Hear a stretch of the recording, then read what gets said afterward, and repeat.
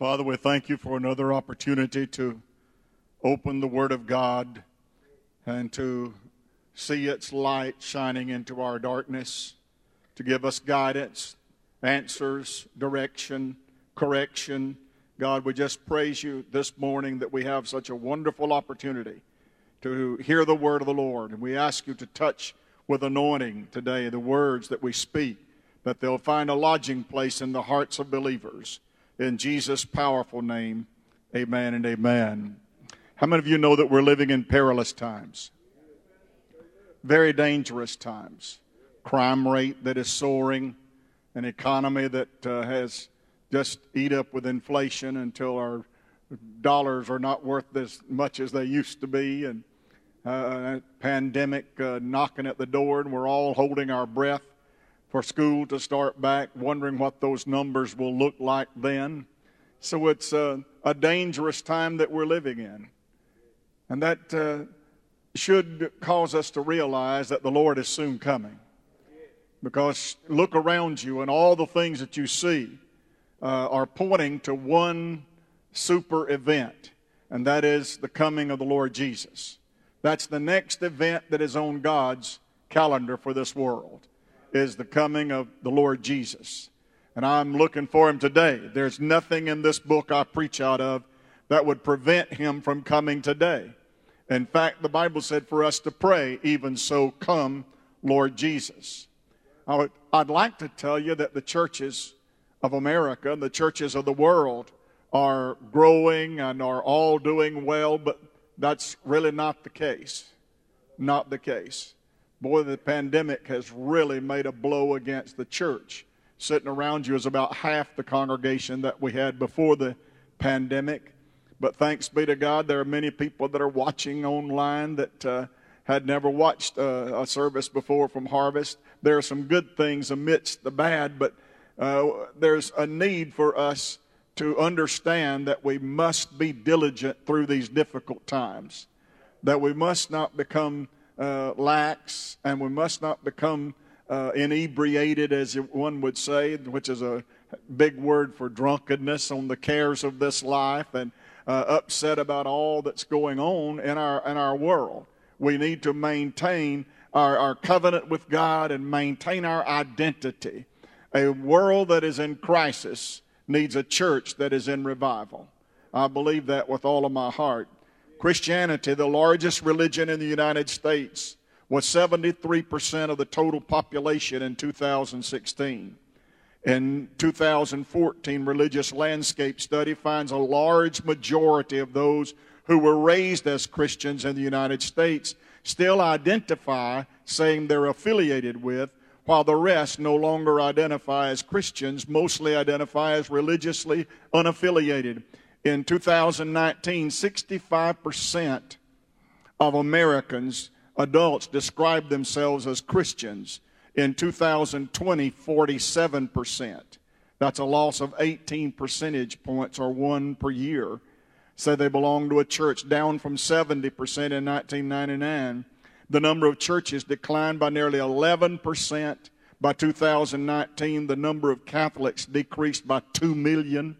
The Evangelical Lutheran Church in America lost 30% of its congregation and closed 12.5% of its churches. The United Methodist Church lost 16.7% of its congregation and 10.2% of its churches.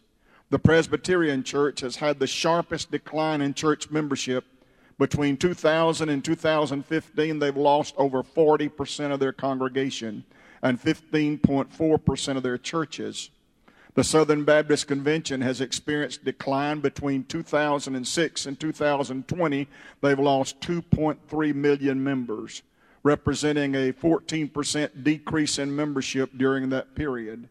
The Lutheran Church, Missouri Synod, reported in 2021 that the denomination has been declining in membership. In 2020, the church reported 1.8 million total baptized members, a decline from its peak in 1971 when it reported 2.8 million total baptized members. The 2014 Religious Landscape Study shows a large majority, 87% of those who were raised as Christians in the United States still identify as such, while the rest who no longer identify as Christians mostly identify as religiously unaffiliated. The study finds that 90 or 84% of all of those adults born into a Christian family and born into a Christian home, raised in that kind of home, are no longer saying that they are members and that they're part of the denomination they grew up with. Most have either gone to another denomination, or most have either are unaffiliated now. In 2018, the Minneapolis Star-Tribune reported that churches in Minnesota were being closed due to dwindling attendance. Mainline Protestant churches in Minnesota have seen the sharpest decline in their congregations. The Catholic Church has closed 81 churches between 2000 and 2017. The Archdiocese closed 21 churches in 2010 and has had to merge dozens more. In roughly the same time, the Evangelical Lutheran Church in America in Minnesota has lost 200,000 members and closed 150 churches. The United Methodist Church, which is Minnesota's second largest Protestant denomination, has closed 65 of its churches. What you're seeing here is a pattern. I'll skip ahead so it won't be so long. Moderate and liberal denominations in the United States have been closing down churches at a rate 3 or 4 times greater than the number of new churches being planted. In other words, we're closing more than we're opening at a large percentage. That's a bad sign. The Public Religion Research Institute 2020 Census of American Religion showed that the overall decline of white Christians in America had slowed, stabilizing at around 44% of the population. The Public Research Institute's 2020 Census of American Religion showed that 70% of Americans identify as Christian. That's a strange number, isn't it? 70% of the people of this country say that they are Christians. It also showed that, contrary to expectations, white evangelicals had continued to decline and that they were now outnumbered by white mainline Protestants. One of the wonderful statistics of all of this is the least kind of fallout happened in prominent black churches. Black churches have done a pretty good job of hanging in there. Amen. And I appreciate that, and I thank God for that. An article by Adam Gabbett in April 2020 for the British newspaper Guardian claimed that an allergic reaction, now they're going to blame it all on us, listen to this, claimed that an allergic reaction to conservative Christians has caused the decline of religion as a whole, primary towards how certain conservative Christians generally do not support the advancement of gay rights and abortion rights, a perspective primarily shared by younger people like millennials. Gabbett and other researchers interviewed in the article particularly blame conservatives for pushing public social conservative policies. So it's we diehards that have caused all the problem. That we won't just cave in and just let anything go, that we still stand for something, and that's the reason people are leaving churches. Well, I just really don't believe that with all my heart, because I believe that churches that stand for something are churches people would be attracted to. Because you see, if you stand for nothing, you fall for everything. And if you're a part of something you don't have your heart in, then I don't think you'd probably be worth very much to whatever you're affiliated with. I believe that God touches people in their hearts. I believe that our situation, our problem is not a physical, logistic problem. I think our problem is a matter spiritually. I think it's spiritually discerned, and I think it's spiritually healed, and it's spiritually remedied. If my people who are called by my name will humble themselves and pray, then will I hear from heaven, and I will heal their land, and I will forgive their sins. God is looking for someone in this 21st century that will stand up and be counted for what the Bible says and the absolute truth that Jesus came into the world to save sinners and that his blood washes the sin away in people's lives and gives them life abundant. That is the absolute truth of God's Word. And it's difficult. You're drawing a target on your chest when you preach like that and you say there is no other way but Jesus. There is no other name under heaven given among men whereby we must be saved. And it all goes hand in hand with how we think. How we think. And how we think is attached to our heart. If a man thinketh himself to be something when he is nothing, he deceiveth himself, the Bible tells us. The Bible tells us to guard our hearts. And he talks about comfort concerning our heart. He talks about establishing our heart. He talks about cleansing for our heart. All of those purposeful things happen in our heart. And in our heart is where decisions are made, hallelujah, to be faithful to love the Lord and be faithful to be on the cause of Christ. I know that it is a very, very pressure-packed time. Most of you, including people on this stage, are pressed for time. I realize that. I talked about a businessman here. He would tell you he's very pressed for time. Everyone that I know is pressed for time. And I have people tell me, oh, Pastor, I can't do this, I can't do that. I've got to do this, and I've got to do that. And then it becomes a matter of choices. It becomes a matter of choices. And God gave us a directive about choices. You know what it is, don't you? Seek ye, did you say first? First, the kingdom of God and his righteousness. And then all of these other things that you seem you're so encumbered by now, all of these other things will be added to you when you make a priority to do the work of God. In fact, he says, do that first. And all of these other things. In other words, he's telling you that if you put that 10th in first, the 90% will be more blessed.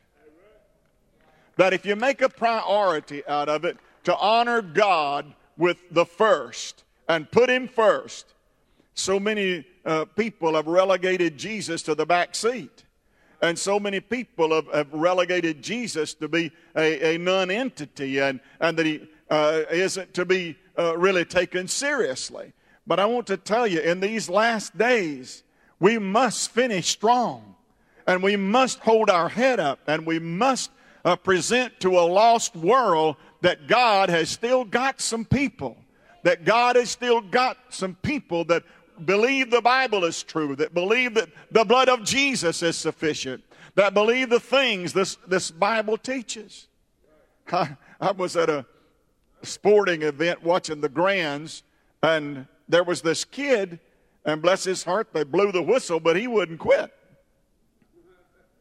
They blew the whistle, and Steve likes to go watch his grandkids play sports. And this kid, brother, they went for a loose ball, and brother, he come up swinging. And the referee, come here, son, and got him off to the side and said, hey, now, we don't do like that. You gotta cool it. You don't swing those fists anymore. This is not a fight. This is a ball game. We got rules here, and you got to follow the rules. So now let's go and let's play. Put him back in the game.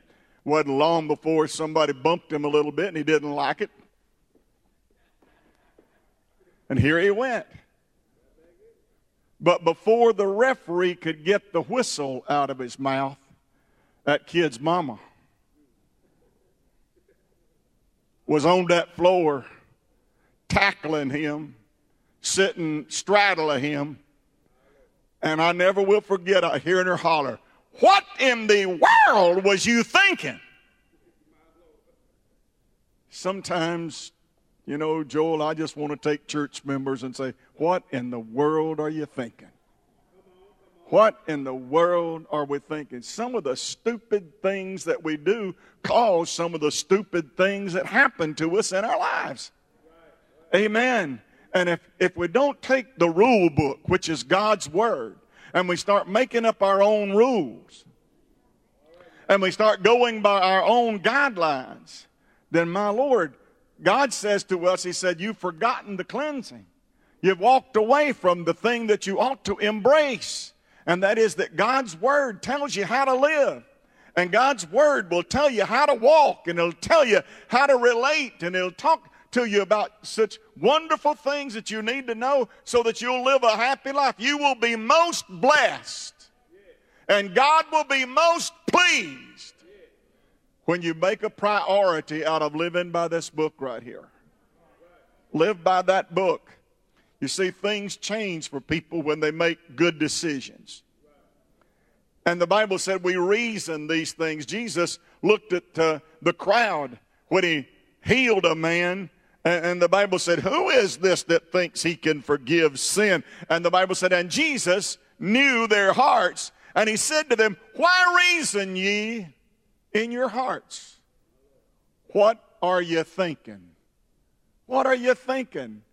You know, for every one of us, that thinking part has to happen. But you see, everything begins with a thought.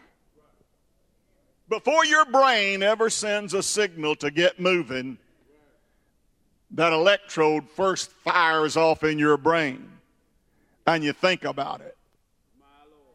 Everything begins with a thought. So when you think and reason in your heart, and you make faith decisions. Now the Bible said, by faith, Moses chose. By faith, Moses chose not to be called the son of Pharaoh's daughter, but he chose rather to suffer the afflictions of God's people than to enjoy the pleasures of sin for a season. Now, what aided him and helped him to make that choice? By faith, Moses chose. I'm going to tell you, if you will make choices according to your faith, according to the faith that is inside you, that reasoning, if God and God's Word always comes out on top when you're reasoning and trying to make choices, that's where these decisions are made. You see, before that Peter ever stepped out and walked on the water, he first thought about it. And the battle was won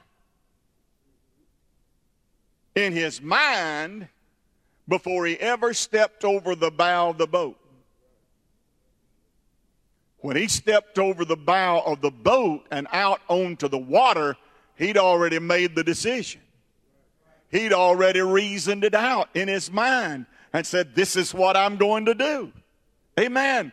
And he stepped over that bow and began doing something impossible.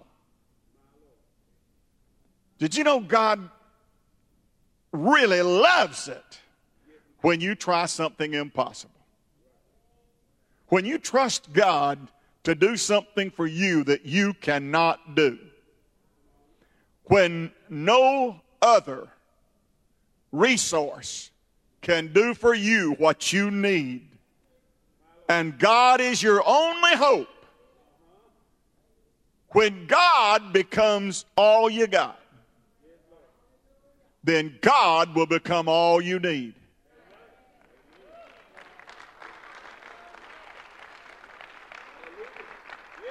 All you got.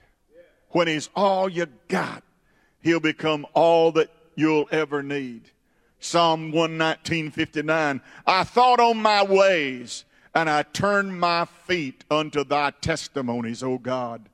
Proverbs 4:23. Keep thy heart with all diligence, for out of it are all the issues of life.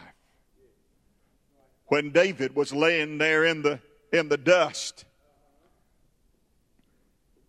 he had sinned. We all know about his moral failure. We all know about his backsliding. We all know about the shame and the embarrassment. And he's laying there, been laying on the ground 7 days. Hasn't ate anything. Hasn't taken a bath. You could probably smell him for as far as you could see him. And laying there in his misery, his servants walked out into the courtyard where he was. And the Bible said, and David perceived. What are you talking about, Pastor? Something was going on in his mind. Something was going on, reasoning was going on in his mind. And while he was laying there and looking at those sad looks on those sad faces by those sad servants, he perceived that the child is dead. In his heart of hearts, in his mind, he came to the realization, my child is dead. But a perception is where you make contact first with the issue out of the heart. Out of the heart flow all the issues. And if the issue is determined in your heart, then that determination of your prerogative is all important. He perceived that child is dead. Number two, he perceived that child is not coming back to me. Number three, he perceived God can be trusted to help me. He perceived that if I call upon the Lord, next perception he made was, I'm going to dwell in the house of the Lord forever. Yes, yes, I've sinned, and yes, I've fallen on my face. Yes, I've embarrassed myself. Yes, I've miserably failed in representing God and God's people. And I'm embarrassed and I'm laying here, but my decision is I'm going to get up. And when I get up, then God is going to help me. And God not only is going to help me, I'm going to get myself back where I need to be. I'm going to get myself prayed up, and I'm going to get myself back in tune with God. We hear him pray, "O Lord, restore unto me the joy of thy salvation, for my sin is ever before me.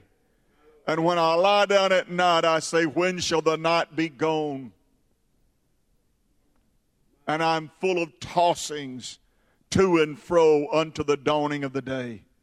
Have you ever had an issue keep you up all night? Have you ever walked the floor at midnight wringing your hands because you didn't know what you would do?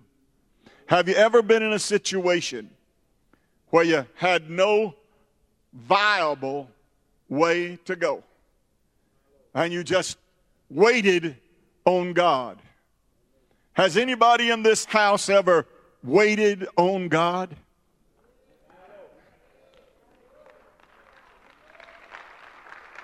Anybody ever just waited on God? It's the toughest discipline of all the Christian faith is wait on God. His ways are not our way, and his time is certainly not our time.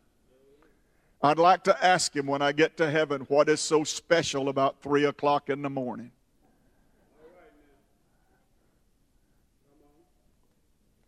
Everybody I've ever heard had a testimony, Don, you probably too, has always been 3 o'clock in the morning. I was walking the floor, I was praying at 3. Well, he can do it at 3 o'clock in the afternoon too.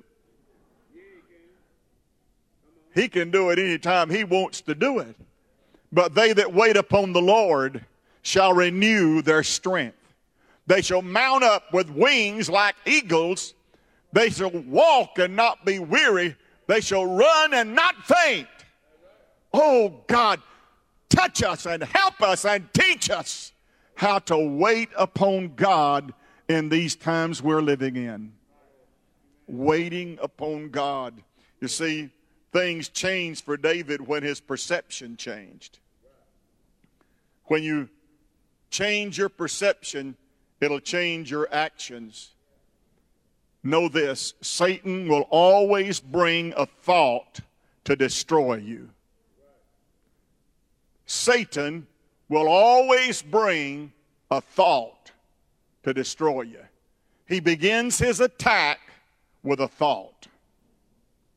For as a man thinketh in his heart, so is he. So what goes on in our heart is so important that if Satan can intercept at the thought process before it ever becomes an action, if he can get it while it's still in its embryonic state, while it's still just a thought in your mind. And the thing that he will do is he will bring a thought to you and try his best to derail your thinking. Romans 10:10, for with the heart man believeth unto righteousness, and with the mouth confession is made unto salvation. Proverbs 15:13, a merry heart maketh a cheerful countenance, but by sorrow of the heart the spirit is broken. Psalm 37:31, the law of his God is in his heart, and none of his steps shall slide. None of his steps shall slide.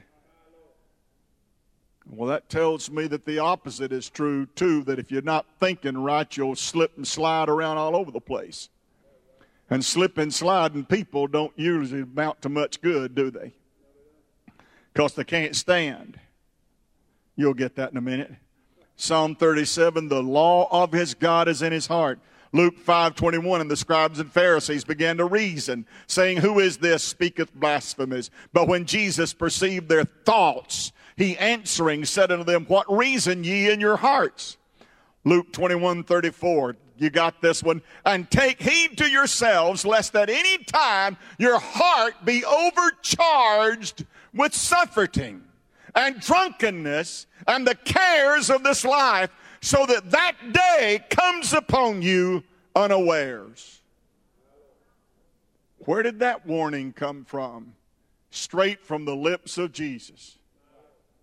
Straight from the lips of Jesus. Don't allow your heart to be overcharged. The Greek word is epibareo, and it means to put a burden on. To load with a heavy weight.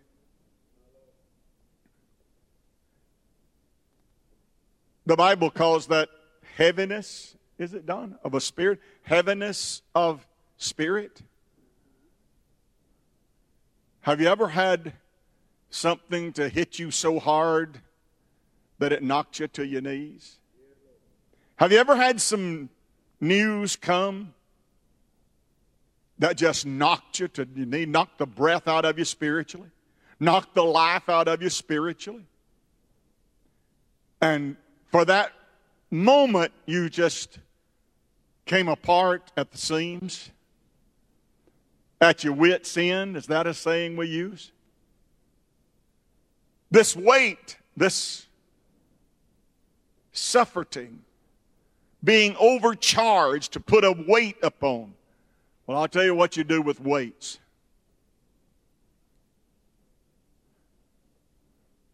And lay aside every weight that doth so easily beset us. Where's that happen at? In your mind. Put off those things. Is that the words he uses? Put off evil speaking. Put off false accusation. Put off grief. Put off those things.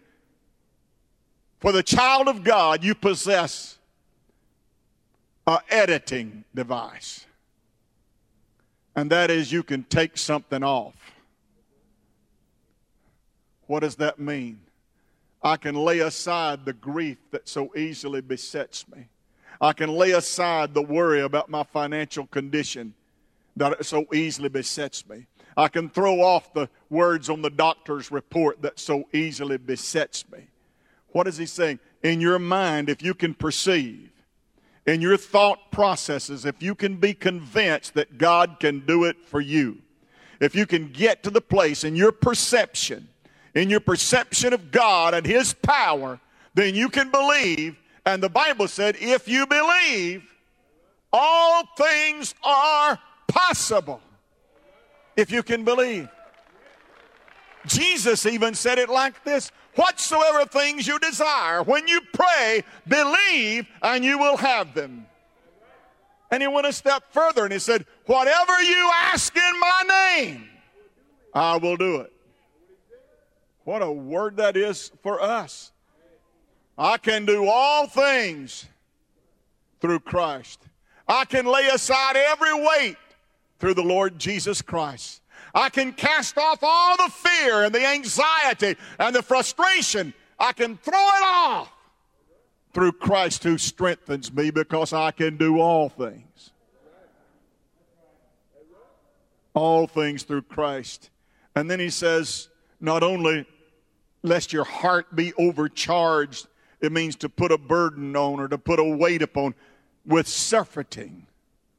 Surfeiting. You know what the word surfeiting comes from? The kreapale word in Greek, and it means drunken nausea.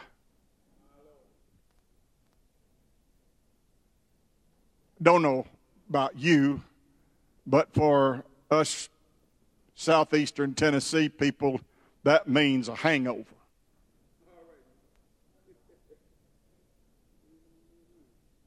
A puking hangover. A headaching hangover. A feel miserable hangover. You mean sometimes spiritually, you get to feeling so bad spiritually, it's like someone having a hangover? And Jesus used the strange words, let not your heart. Who's going to do the letting?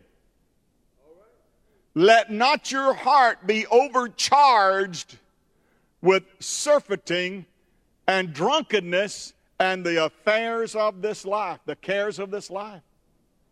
What is he saying? You don't have to take it if you don't want it. If you don't let it. Boy, that's good preaching. I'm just about to shout a little bit. That if you don't want that kind of nausea and that kind of hangover and headache and bad feeling, if you don't want that, he said, then don't let it. Don't let your heart be overcharged. Don't let your heart suffer all of that pain and mess that goes on. Don't let your heart, don't put your heart through that. Take heed. A heart is bad or it's good depending upon what's in it. You just don't let the heart, your spiritual center of being, become a depository for Satan to put his negative, pessimistic, atrocious garbage in. Don't let your heart become a dumping place. Do you remember it was Judas that got up from the table and walked out of the room? And the Bible said as he left the room, then Satan entered his heart. Before then, it was just a thought. Before then, it was just a perception. But suddenly, the devil entered his heart. And what was a thought now became an action and became behavior. Can you believe that? Over in the book of Acts, the Bible said there was a couple named Ananias and Sapphira. And Ananias made a pledge to the church. He said, I've got a piece of property. And he said, when I sell that piece of property, I'll take the money and just give it to the church. So he sold the property and took the money. But he said, that's a whole lot of money. And, you know, I don't need to give all this to the church. And the Bible said that he gave a portion. And that he went in and put it on the altar and smiled real big. Yeah, I'm one that blesses God, you know, financially. And Peter said, Ananias, why have you allowed Satan to put it in your heart to lie to the Holy Ghost? And I'll let somebody sitting close to you tell you what happened to him then. But he needed a mortician instead of an emergency room. Put it in our heart. Don't let the devil put things into your heart. I'll close with this one. A wise man's heart is at his right hand, but a fool's heart is at his left hand. Got any left-handed people here? Well, we're in the minority, but I got you some news. We're smarter than all these other folks sitting around. You do know that being left-handed is a sign of intelligence. Well, I'm all messed up anyway. I throw right-handed. I swing right-handed. I eat left-handed, and I write left-handed, and I shoot right-handed. I just do it all kind of ways. Is it ambidextrous? Is that what they call me? Or messed up? Willie said it's more like messed up. Real softly, sweetie. You see, a wise man's heart is at his right hand, but a fool's heart is at his left hand. In that context, and you have to take every scripture in context, the right hand is a place of honor. Do you remember the scripture that says, looking unto Jesus, Hebrews 12, the author and the finisher of our faith, who for the joy that was set before him endured the cross, despising the shame, and is sat down at the right hand. When Stephen was beat to a bloody pulp by the stoning aristocracy of Judaism, and he looked up into heaven, and God got the curtain, rolled the curtain back, and he said, look up here, Stephen. And Stephen, the Bible said, looking steadfastly into the heavens, said, I see Jesus. Where is Jesus? He's standing at the right hand of the Father. In fact, the Bible said at his right hand there is pleasure and there is bliss forevermore. Hallelujah. The right hand is a place of honor. It's a place where worship, it's a place where good things happen. Honor. The left hand is right the opposite. You remember when they separated sheep and goats? What was on the right hand? You think I'm tricking you, don't you? Sheep. Sheep were on the right hand. That only leaves one more option. Where were goats? Left hand. So the right hand is a place of honor. It's a place of peace and a place of joy. But it said, but for a foolish heart. Do you notice the comparison? You know all those comparisons about wise and foolish, don't you? You started singing it in card class. The wise man built his house upon the rock. Foolish man built his house upon the sand. You've always got this contrast between right, wrong, good, bad, wise, foolish. And in every instance, that foolish heart reaps a terrible benefit. The right hand. The hand is also where direction goes on in people's lives. Don, if you wanted me to stop, how would you signal that with a hand? How'd you know that means stop? Has for 66 years. That means stop. If you wanted me to come to you, how would you signal with your hand for me to come? Yeah. If you're trying to get me to go a certain way, what would you do with your hand? Are you getting it? So that right hand does more than just receive honor. It directs the heart. I said it directs the heart. Praise the Lord. What do you get direction about? And the very God of peace direct your hearts into the patience of the Lord and the patient waiting for the Lord Jesus Christ. Hallelujah. Direct your heart. In fact, that right hand is so important in directing that you can talk with that hand. Praise the Lord. The direction that goes on. You can direct things in your heart and things in your life. You can direct them because you're on God's right hand. And if you're on God's right hand, then you got the power to direct those things. You don't have to be just a victim. You can be a victor. You don't have to be underneath. You can be above. Well, hallelujah.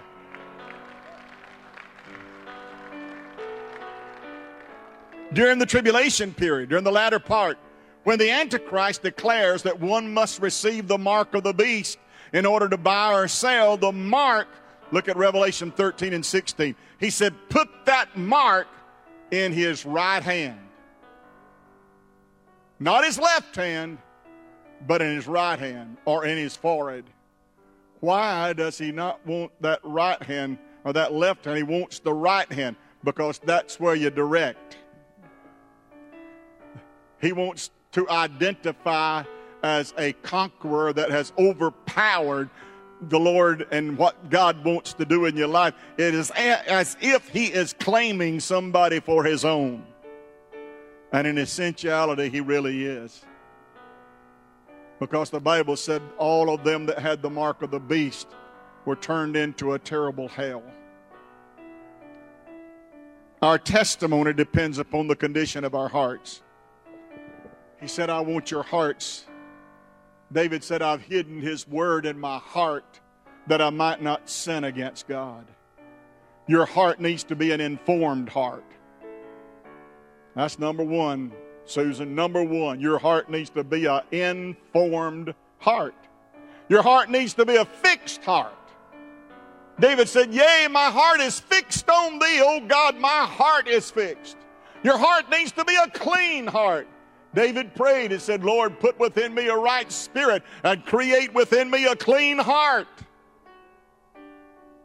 Your heart needs to be a pure heart.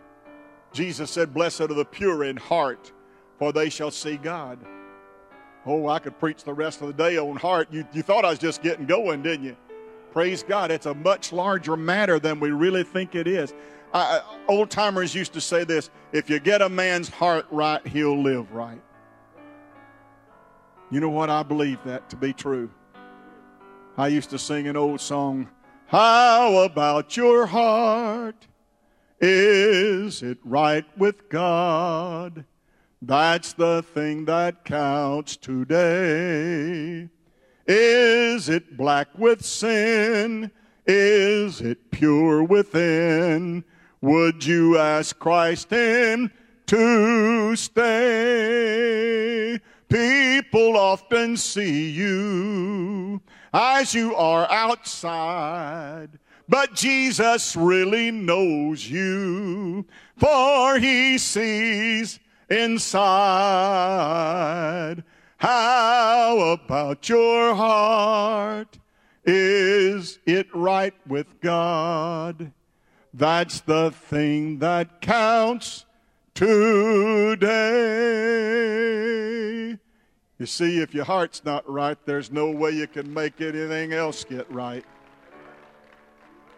No way you can get anything else right. They call this time we're living in right now the Great Resignation. In other words, folks are quitting. They call it cancel culture. Things changing that never has changed before. Things that society is saying, we're not going to put up with that anymore. One of the things they're not going to put up with is us Christians standing for old-fashioned morals and us conservatives saying that's wrong and that's wrong. And we'll always be a problem as long as we stand for something. But I want to tell you, I like for the devil to know why I'm here. The Bible says, Only he who now will let until he be taken out of the way. I love to think I'm in the devil's way. Sometimes Charles Debbie will tell me, you get on out of here and get out of my way. Would you pick that stuff up and get it out of my way? You know what she's saying? Get out of here. I wonder sometimes if the devil even knows we're in his way. I wonder if we're making enough fuss that the devil even cares that we're here. I want him to know I'm here. I want him to know that I have purpose in my heart. Is that what those Hebrew boys said? Said we have purposed in our hearts that we're not going to defile our bodies with the king's meat and the king's drink. We've purposed in our heart. He says, then you're going to die. And they said, that may be, but if that's the way it is, our God is able to deliver us. But if he does not, we've purposed in our heart. Wow. That's what it says. That's right. And I want to be a part of that group, Brenda, that one day hear him say, and y'all laugh at me sometimes. You'll hear this a lot of times. If you're rather new to the church, you'll hear this.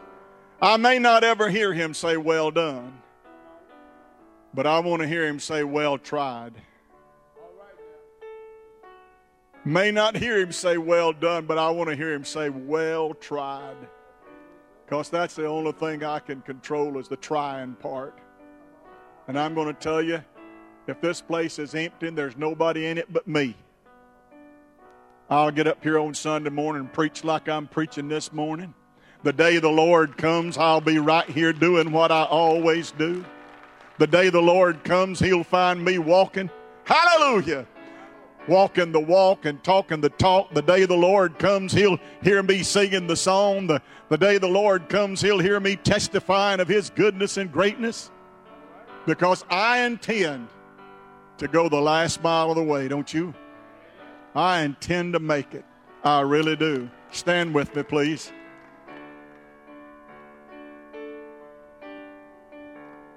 Well, I tell you what. I understand that culture has become resignation culture. Well, I'm going to call harvest recovery. We're going to get some of these folks healed up that's at home sick, and we're going to get them back in church. We're going to get some folks healed up. I said, we're going to get some folks healed up. We're going to get some folks back on top. We're going to get some folks blessed and strengthened and energized. Amen? Recovery. Somebody say recovery. Recovery. What's that song we used to sing when David was here? We're going to take back what the devil stole. I don't know about the theology of that because he can't steal anything that God's given to us unless I let him. But if we've got to take it back, then we'll go run him down and take it back. You see, David's heart was so fixed that when this, and I'll go, I promise. David's heart was so fixed that when he walked out to face Goliath, he perceived right. He's bigger than me. He perceived right. He reasoned right. According to the way this looks, I don't have a chance. According to all the bets, they're all on him, not on me. But he said, I don't care. I'm going to walk out there in that valley of Elah, and I'm going to represent the Lord before that pagan, and he's going to give me the victory, and he's going to deliver that giant into my hands, and I will do the impossible because God is on my side. Hallelujah. Had the right perception. Can't lose. How in the world can you lose, he said. And he walked out there and he took that sling and it began winding up. And the Holy Ghost got in his arm, and then it got in that sling, and then it got in that rock. And like a propelled rocket, it went straight to the forehead of that giant, and he fell dead. You can do impossible things if you prioritize and make Jesus Lord. Make Jesus Lord. Thank you, God, for allowing us to be in your house. Thank you that a matter of the heart can be blessed and fixed and healed and washed when Jesus is entered into the equation. God, I ask you to move upon us today, O Lord. God, Harvest needs recovery. Harvest needs a move of the Holy Spirit. Harvest needs a touch of God. Harvest needs a stirring, O God. Harvest, O Lord, needs you to come down and, Lord, meet with us in such a powerful way that we experience revival, that our lost loved ones get saved, and people that don't know you find their way to an altar of prayer and change their heart. Oh God, would you wrap your arms around this church with great love and great power and great anointing so that we'll never be the same. Lord, help us to break free from these bonds. Help us, oh Lord, to break out of these prisons. Help us, oh Lord, to throw off these shackles. And help us, God, to do the things you'd have us to do and be your voice in this great climactic hour that we're living in now. We thank you for it. Would you give God some praise for about 30 seconds? The best praise that you've got. The best praise you've got. The best praise you've got. Hallelujah. Thank you, Lord Jesus. We bless your name. We praise you. We glorify you. We lift you up. We magnify your name. Bless the Lord, O my soul, and all that is within me. Bless his holy name. Bless the Lord and forget not all of his benefits. And now, Lord, dismiss us from this place, but not your sight. In Jesus' name, everybody said amen. Amen. God go with you. You have the greatest week ever in your life. You are my champion.